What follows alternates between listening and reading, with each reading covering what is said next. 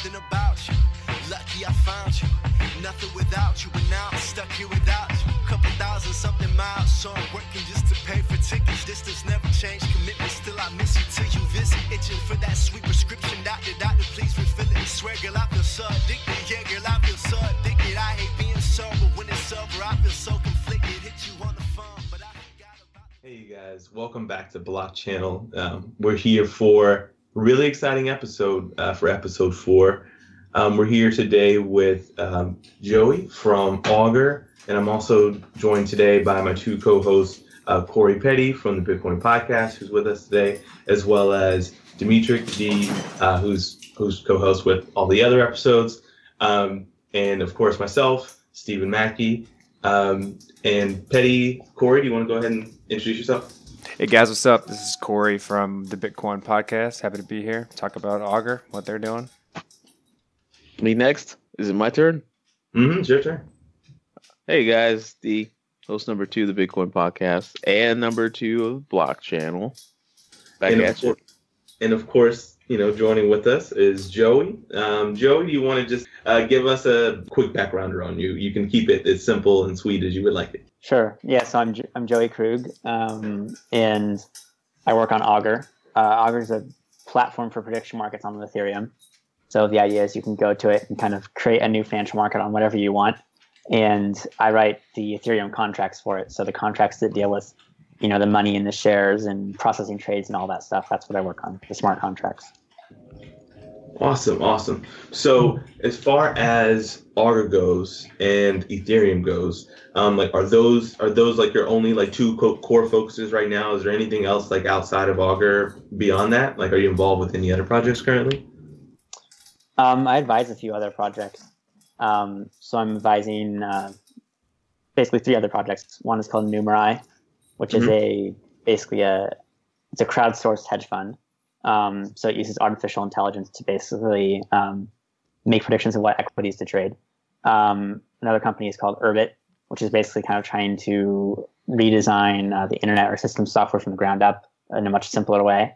And then I also advise First Blood, which is like another project on Ethereum, which is working on like esports stuff. So think like Dota or Counter-Strike. Oh yeah, I've heard of that. So isn't that like the platform where it's just like you're like, I guess like compete in like gaming and they have like a unique token or something like that? And like, do you earn like, is the hope to like earn money from playing games or? Well, the idea is more of like, so if you think of something like Augur, you're betting on, or you're trading on, events that you usually don't have direct control over most of the time.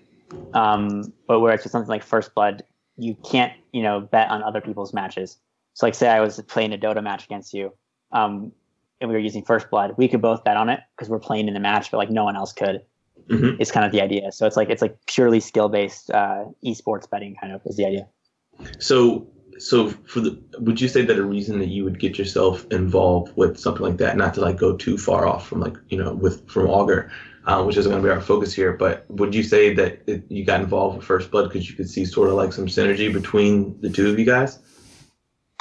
Yeah, I mean, we're kind of working on similar-ish things. The main difference is, that people on First Blood, you can't bet on someone else's match. And since it's purely just video games, and it's relatively low stakes, you don't necessarily need something as secure as Augur's reporting system to resolve these events, because it's just like you and me putting like $50 on a Dota match is very different than putting 50 million on a presidential election. So it's something that I've helped them out with, like the technical side of things and helping make design decisions, things like that. So would you say that I guess like First Blood and Augur together, which of the two do you think would be more of a core use for like prediction markets? Do you see like, would you want to see like Augur doing that first, or is it or First Blood? So I mean, First Blood isn't really a prediction market. It's basically just a one-to-one betting platform. So it matches people to bet on. Okay. So there is no like betting on like the overall outcome of the game or anything like that. Not from an outside you can only person. you can only bet on a game that you're playing in. Got it. Okay, so it's like playing say we're both really good at Halo, we're playing a 1-to-1 Halo match and we want to bet $100 on it. You can do the payout on something like First Blood. Okay. But whereas with Augur, the idea is you want to create a new financial market on X, and X is either very expensive to trade on today, or you can't trade on X, or X doesn't exist at all. And that's what you would use Augur for, to create a new market on something that there isn't really one.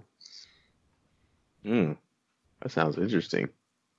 So you can literally say, hey, I'm going to put money on this fight. I'm going to use Ryu and you use Ken, and I'm going to beat you down and I get your money.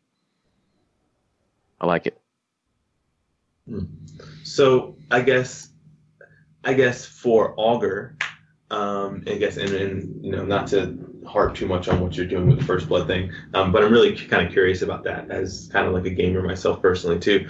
But I guess as far as Augur goes, what do you think will be like the first key use case for a prediction market on Augur? Like what do you see as like the first thing people are going to be like, oh, like I want to come to Augur, and now that it's live and I want to, like open up these like particular markets. Like where do you think you'll find like your first users? So I think there's three, and I'm like 90% certain the most popular thing in the first year will be one of these three, and I'm not sure which it will be. Since we're not launching in 2016 and it's going to be 2017 when we launch, the third one, elections, it probably won't be elections because U.S. elections are the most popular thing people like to speculate on for elections more than any other country. So that's one thing that will be very popular in Augur, but next year I don't think it will be because there aren't as many interesting, I guess you could say, elections to bet on as the U.S. ones, at least historically. So that leaves us with two main categories of things that people will probably speculate on Augur in the first year, which is things like sports matches. So, who will win this sports game, things like that. And the reason for that is they're very expensive to trade on currently. And there's lots of places you can't trade on them, or it's just super expensive. Like in China, you're paying 20% in fees to bet on a civil soccer match, which is kind of ludicrous if you think about it. And then the other category, which is the one I think will probably be biggest long term, maybe not in the first year, but definitely in the next 5 years, I think, that's financials. So if I'm a Chinese national, I want to speculate on Apple. For the most part, I can't. If I'm a large institution, I can. Or if I'm very well connected, I can. But if I'm like a middle class citizen who wants to put $1,000 into Apple in China today, you can't really do that. And there's similar sorts of inefficiencies all over the world for various financial markets. As an American, I can invest in European markets, but it's pretty complicated. And most Americans don't know how to do it. And so these similar inefficiencies exist all over the place. And so the idea is that you can go to Augur and get the same profit and loss as buying into one of these stocks, except it's way cheaper. And since it's a decentralized system, there's not some restriction on you participating. So Augur doesn't know that you're a Chinese citizen. So it doesn't care. It's just code. So that's kind of cool, and I think probably one of the most exciting applications. So I guess sort of like what you're describing is like, you can have like a traditional stock market, and then you can have like another platform like Augur that sort of like exists on like another substrate where it's not actual stocks, but you are just like basically like betting on Apple today, or instead of yada yada, and you can still have a chance to like make a return or put money on that accordingly, but you don't ever actually touch the financial instrument itself. Yeah, that's right. And actually, even in existing financial markets, there's stuff that's kind of similar to this. Like if you look at options markets, a lot of the time people, they technically do touch the instruments themselves at some point. But a lot of the time, then if you just immediately close it out, so you can think of a prediction market platform as kind of being similar to options markets in a few ways, because if you think of options markets, they're like, what will the price of this company be 2 weeks from now, 4 weeks from now, 6 weeks from now, 2 months from now, 2 years from now, and so on. They have different expiration dates, and so prediction markets are similar. They have expiration dates on them. So you could have a market on Apple. It's like, what will the price of Apple be in a year? You could also have another one that says, what will the price of Apple be in 3 years? And the profit and loss on that is actually basically the same as any existing options market. Of course, it's different than if you just bought Apple, because if you bought straight up Apple, you get dividends, which is the main difference between participating in a regular stock exchange and using something like Augur. I mean, I'm almost kind of curious if you could use something like Augur and then find and figure out a way to also offer out like dividends for individuals that are like constantly making like, good predictions on like a certain stock. I bet there is a creative manner in which an individual or, a business could make a pretty good amount of money on that. I wonder how that would work, because you have I'm not sure if you're familiar, but like you've got like all these companies like Polychain and things of that nature, and Intellis, like Charlie Shrem is working on, where they're like looking to like invest into tokens and other sorts of things like that. So I think there's a lot of potential for individuals to like get into prediction markets, because I think there's a lot of avenues here that haven't quite like been explored. And then like when you like talk about them out loud, like when you talk about like, hey, like you can kind of trade on against the stock market, but with the prediction market, right? Like that's plain obvious now that you've told me that, but that's something I had never even thought about, like for a second, like as that being an option. So I wonder like where it would evolve from here, like once developers get their hands on something like this. Yeah, that's a good point. I mean, something like Augur or prediction market it's a very general tool. So the thing about building tools, which is kind of neat, is most of the time the people who built the tool barely even scratch the surface of what you can actually do with it. So the stuff we're discussing now, it sounds cool, but there's probably stuff that's 10 times cooler that we haven't even thought of, that will end up happening on it eventually, I think. So while we can stay along that same vein of developer interest, like what are there any developers that are showing interest? Like who's going to be the first to build something awesome with Augur? Can we get some exclusive stuff? So there's a few people working on like building things on top of it. None of them have like officially announced anything yet. It's all pretty early. But what some of the stuff is kind of like, you can kind of think of it as like, okay, so you have this platform that's pretty generic, and people are looking to make kind of like focused things on top of it. So like, it may make sense to trade differently on a UI that's for sports than on a UI that's for financials, because historically you just trade differently. So if you want to maximize the number of users on the platform, it makes sense to have different UIs for those. So people may build like focused UIs for certain things. Yeah, that's the way I kind of saw where a lot of this is going, where Augur provides a ton of data relevant to people making bets on various things, and also like future outcomes of possible news events, and people can then essentially accumulate that data and let it add on to whatever application they build. It allows other people to kind of amplify the things that they build based on what people think outcomes of that are relevant to what they're building towards. Like say, for instance, it was the election going on and Augur was working, and then you had a full force of people betting on the election outcome. You could then pull in live statistics based on, real polls backed by money, as opposed to polls backed by nothing from Augur to show on your site, as opposed to who what the current consensus is on what people think are going to win. Yeah, that's where it gets like super futuristic and super cool, because it's something that seems like it's way off. But seeing that in practice isn't really that far off. It's less than a year away. Because eventually what we want to do is with the UI, we want to have it so Google has this stuff called like semantic web, and it's where you can basically make a site so when Google search crawls it, how like when you ask like hello Google or whatever it's called, or like Google Allo, their chat thing, you ask it a question and the AI gives you a response, and sometimes it has like little cards that give you information that they kind of generate from search. Or if you search something on Google, it always comes up with a restaurant, it'll give you like little information. You can sometimes view the menu, things like that. What's really interesting is you can do this for any site, and Google has like basically a framework for doing this. Mm-hmm. So anyway, long story short, what would be super cool is if we could get it so when people are Googling like things about certain events, whether it's a political event or something else, if they have the right keywords, maybe an Augur market result would show up, and it'd say, well, Augur says there's a 53% chance of this happening. It's kind of the long-term, like, kind of futuristic. What can this actually do for people? Mm-hmm. So I see like Augur works off the law of large numbers, right? You gotta have a lot of people using this platform to create these real good statistics, or like it's decent statistics, and that is kind of based on people using your platform, which is based on is it based on people using Ethereum? Like, how do you see the growth of Ethereum factoring into the growth of Augur, which gives you those numbers that you need to have good statistics? So I think growth of Ethereum is helpful for us. It'd be silly to say otherwise, right? Yeah. But I also think at the same time that there doesn't necessarily need to be a whole lot of growth with Ethereum for Augur to successfully grow. And so what I mean by that is, I'm sure the first version of the UI we launch, it probably won't be that great because nothing is perfect when you first launch it.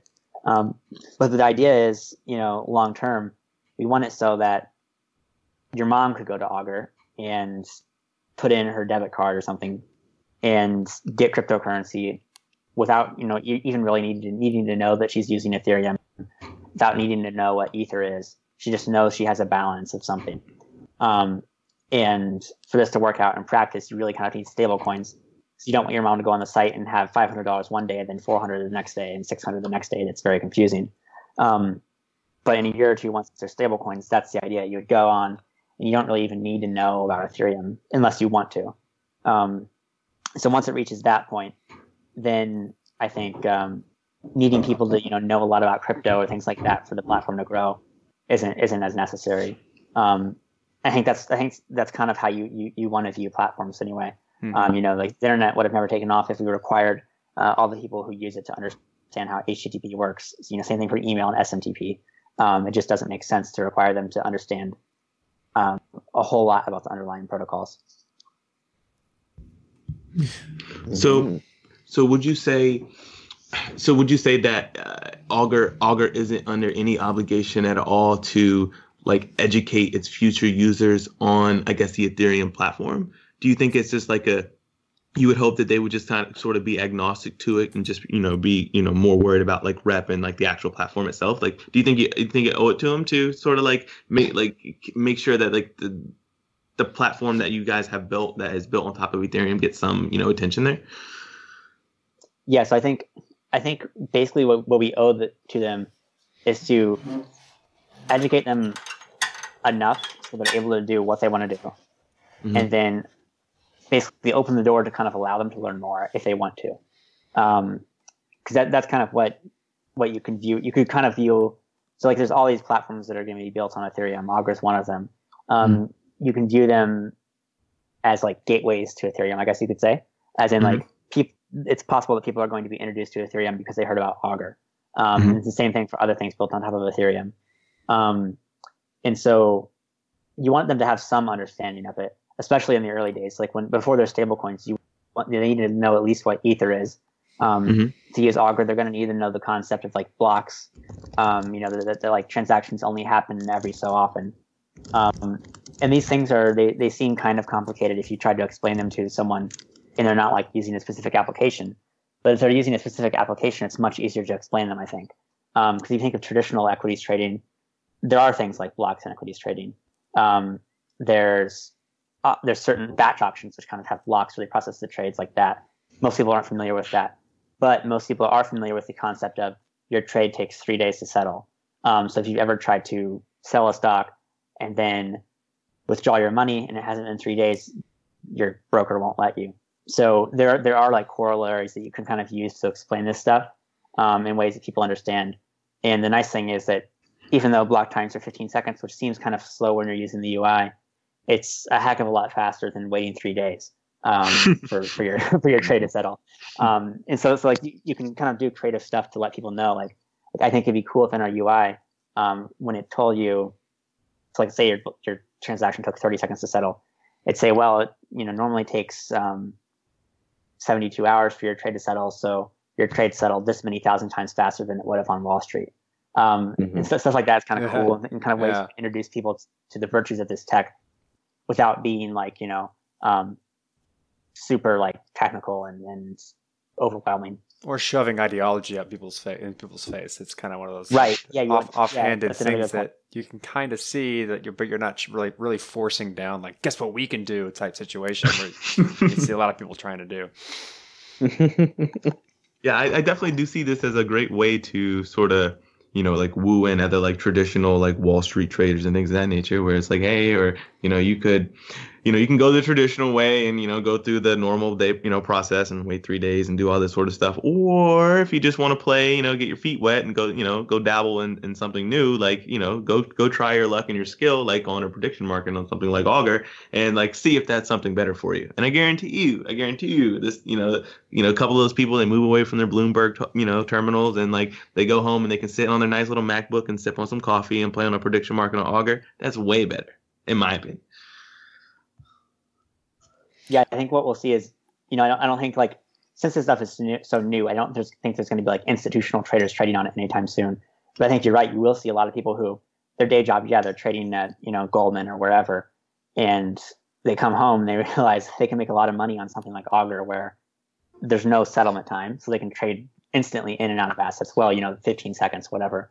And then they can trade on a lot more stuff than they can trade on at the NYSE or even the Chicago Mercantile Exchange. There's just so many more options that will be available on Augur. And if it doesn't exist, you can make it. So I think that's something that will really appeal to people. I had a question. So Go ahead, D. Go ahead, D. I was just going to say, how far is Augur from being the full release? I know last time, I think I heard you guys are still in beta. But give us a countdown. Can we have a countdown?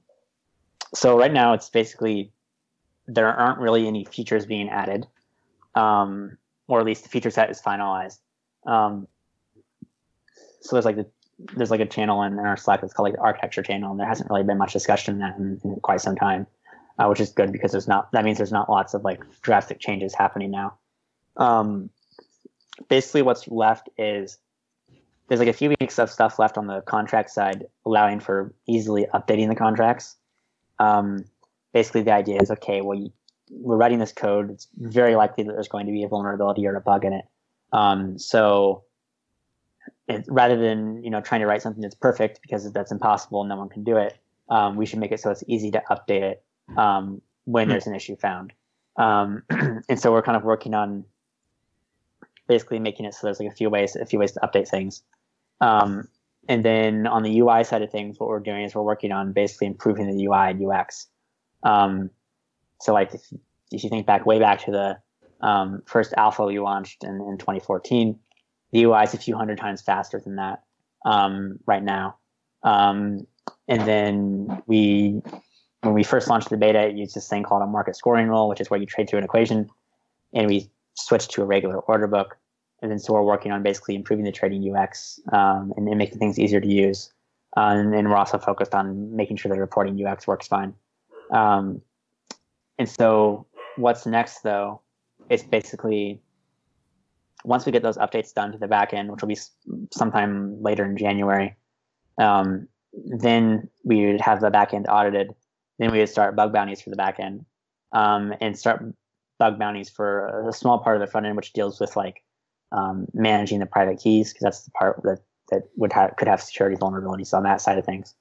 And then the idea is that sometime this summer we would launch it, and initially when we first launch it, there'd just be one market, and it would basically be like a bug vulnerability market. So the market would be like, will the money in this market be stolen? And we would provide it with a nice big chunk of seed capital on the no side. And the idea is that hopefully someone will find a vulnerability, and the idea is that they would steal the money. That's a really interesting way to. I'm sorry, I didn't mean to interrupt you, but yeah. I was just like it's really interesting way to sort of like eat your own dog food at the same time and sort of use that as a way to like improve product at the same time. I think that's a really sort of interesting idea where it's like, okay, like, if you feel as if there's a vulnerability, like here's a game, like it's at stake, like let's test our markets and let's test your hacking skills too. I just think that's brilliant. I just wanted to make that. I'm sorry. Thanks. So it's actually not my idea. Some professor or something, or some academic from Europe emailed me about it. I was like, this is a really good idea. Like it was like probably the best, 2-line idea I've been emailed in a long time. And I was like, we should definitely do that. I thought about it. I was like, we should definitely do this. The other nice thing about it is it sets expectations, right? So you don't want to launch something and be like, this is super secure. It's ready to handle billions of dollars in volume up front, throw everything at it, because that would just kind of be stupid. And for one, it's super arrogant to think that you can write code that's that secure. Not even NASA could do that. They have vulnerabilities in their code. The DAO. And so basically the idea is kind of set expectations and be like, hey, this is new software. It's likely buggy. It doesn't mean that we're bad at writing software. Same thing for the DAO guys. It doesn't mean they're bad at writing software. It just means that most software has bugs because people make mistakes and they're not perfect, which is nothing to be ashamed of. And so the idea is be upfront about that and slowly get rid of them, over time, and slowly increase the amount of volume that's going through things. Well, I think one of the most important things you mentioned in that whole process was the fact that you've written in ways to change your smart contracts and update them so that when you find the bugs, you're not stuck with the bugs. And that's a really big thing, and able to kind of systematically increase the security of your application is is that your smart contracts can be updated, because that's kind of the one thing that you want to be immutable within versioning, but also be able to change if you find a problem. Yeah, and so the way we're kind of thinking about doing that is, so in the early days we think that it's more probable that there'll be a vulnerability in the code or a bug than it is that, say, I would push a malicious change to the software. Because I have financial incentive not to. It doesn't make a whole lot of sense. And so initially, we could just have a few keys that maybe sign an update so we can push them quickly. So if there's a bug, we can fix it quick. And then as time goes on, that dynamic slowly starts to change as the system becomes more popular and has more volume. So then the next kind of level we thought of is, okay, well, then we'll have it so we can still push an update, but reporters can veto it within, 24 hours. So if they veto it, it doesn't go through. And then the idea is that eventually it would just switch to only reporters voting on updates. And there's no group of developers with a key that can push them. And then to prevent us from just being like, well, we think we should always have the key, there's also the ability for the reporters to basically, so there's two ways to kind of go towards the more decentralized updating process. One is for us to just say we think it's ready and it's there. The other is for the reporters to basically tell us, say we never did that, the reporters could tell us to screw off and that they think it's ready and kind of launch it that way. So the idea is to have an update process that's very practical and then eventually reaches a fully decentralized one once it's solid. That's smart. Now I think that prediction markets and Augur and other platforms like First Blood, I think those are great for Ethereum, because I think it dives into some great things as far as currently what's hot. Prediction markets, there's a lot of room there for as far as creativity goes for developers, so they can build a lot of interesting things there. First Blood's cool because gaming's always going to be cool. So another thing I want to ask in relation to Ethereum is outside of these projects, what projects in the Ethereum space are you closely following? For instance, we have there's the other competing prediction market with Gnosis, and then you've got Golem and all these other really great projects. Do you follow any of these? Yeah, so Golem's interesting. The main question I have about Golem, and this isn't me being confrontational, I actually just don't know the answer. And I haven't been able to find it. As I've wondered, will it eventually be able to be cheaper than AWS per computation? And if it is, then I think that's awesome. So the question is really, does the decentralized nature of it, and the fact that we're using people's computers at home, and does Amazon charge so much that we can do it cheaper by that? Or does Amazon have some effect from scale that we can't compete with? I don't know the answer. So that's something I'd be interested in knowing. And then another cool project that I like a lot is this one called Cypher Poker, which is basically a decentralized poker project on Ethereum. And what's cool about it is it's just built by just one guy. was in Canada, and he just kind of started working on this mental poker problem. And what he found out was kind of funny, which is, so there's this paper written by RSA, the same mathematicians and computer scientists who wrote the actual RSA cryptography algorithm. Mhm. And they wrote this paper on how to solve mental poker, which is the problem of how do you play poker in a decentralized way without, getting information about your other players' hands, but without knowing their cards. Basically, you want to ensure that people aren't cheating, but you also don't want to have to reveal information about your cards to know that. Otherwise, it defeats the purpose. So that's a hard problem. So these guys, anyway, long story short, these guys solved it. But the problem was it was very slow computationally. And so most of academia just kind of, and people, the common phrase was, well, it's just too slow. We can't really do it on something like Bitcoin or Ethereum because it's just too slow. But the thing was, the paper was written in the 70s. So nobody had really tried re-implementing it on like modern hardware. so like one of the last 2 times that this was run was in the 70s, and nobody really paid attention to it until this guy's just like, well, Moore's law has advanced quite a bit. So people have been trying to come up with new solutions to it that are more efficient. But he thought, well, why don't I just try doing, the original algorithm on new hardware and see what happens? And it ended up being the case that it basically works. Which is kind of hilarious because the answer is there in front of us the whole time. Our hardware is fast enough nowadays where he just implemented that and it works. And so now he's working on making it so you can place bets on poker with Ethereum, which is super cool because it has a lot of the same effects of prediction markets where you have like this network effect of liquidity, whereas today all the poker sites are kind of, the liquidity is kind of segregated across them. There's the issue where they charge a lot of fees and they could run away with your money. It has all these similar properties. And so I like the idea of decentralizing poker, even though I don't really play much poker myself. It's a cool project. So would you say, are they going to have like a crowd sale or something like that? Or is he just like working on just software for open source? I think it's just software. I'm not sure. I haven't looked at it in a couple of weeks, but it's called Cypher Poker, CYPHER Poker. If you want to check it out, it's something that there's not a lot of eyes on, but more people should pay attention to it because it's super cool.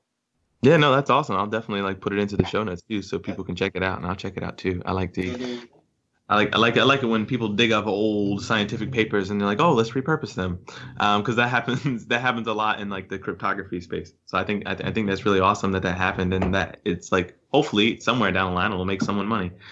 But yeah, that's great. So I guess as far as Augur, so you saying like you guys are probably hoping to have, a launch like sometime like around like the summer time frame. That's just like sort of like the soft window you guys are setting right now.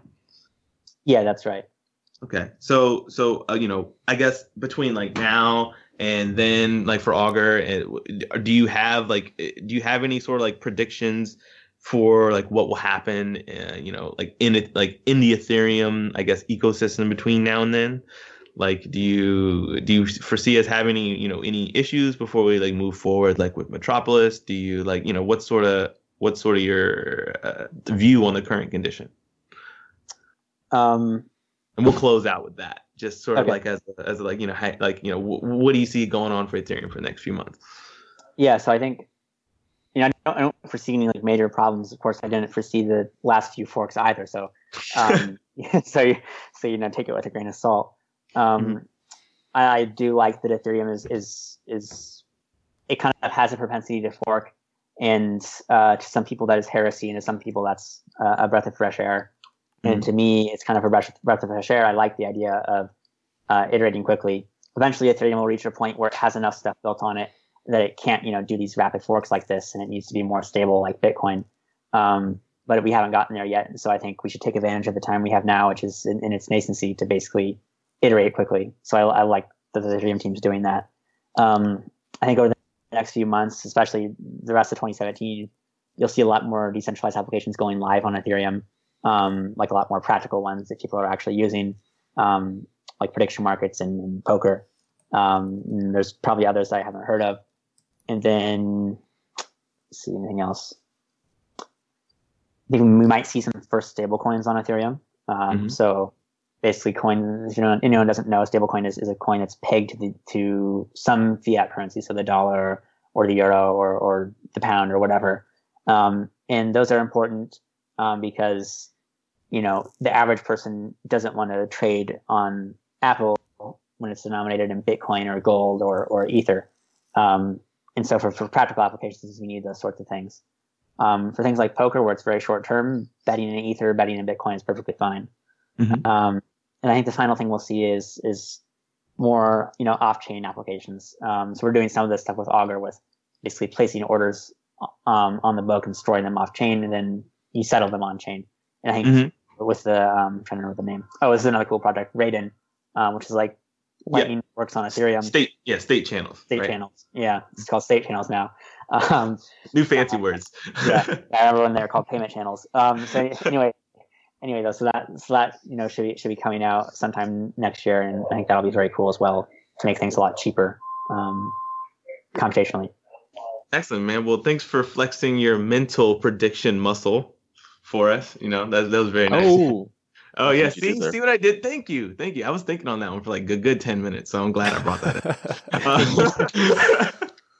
So no, but like thanks for taking the time to talk to us today, Joey. Thanks for filling us in like on the current timeline for Augur, your vision on what you would want Augur to do, how we can benefit traders, and talking about First Blood too. That was really cool. Like I didn't realize that you were that close to that project. I didn't know, and so like I was actually like meaning to want to talk to them. So it's nice that you were able to bring it up, and maybe I can have those guys on the show going forward in the future at some time. If you know them, send them my way. Yeah, I will. Awesome. All right. Well, cool. And we'll include all the links to all the awesome people that we talked about today in the show in the show notes. And I hope everyone enjoyed today's episode, talking about how we're going to be going forward in the future to predict it. So hope you guys enjoyed this episode of Block Channel, and see you guys next week.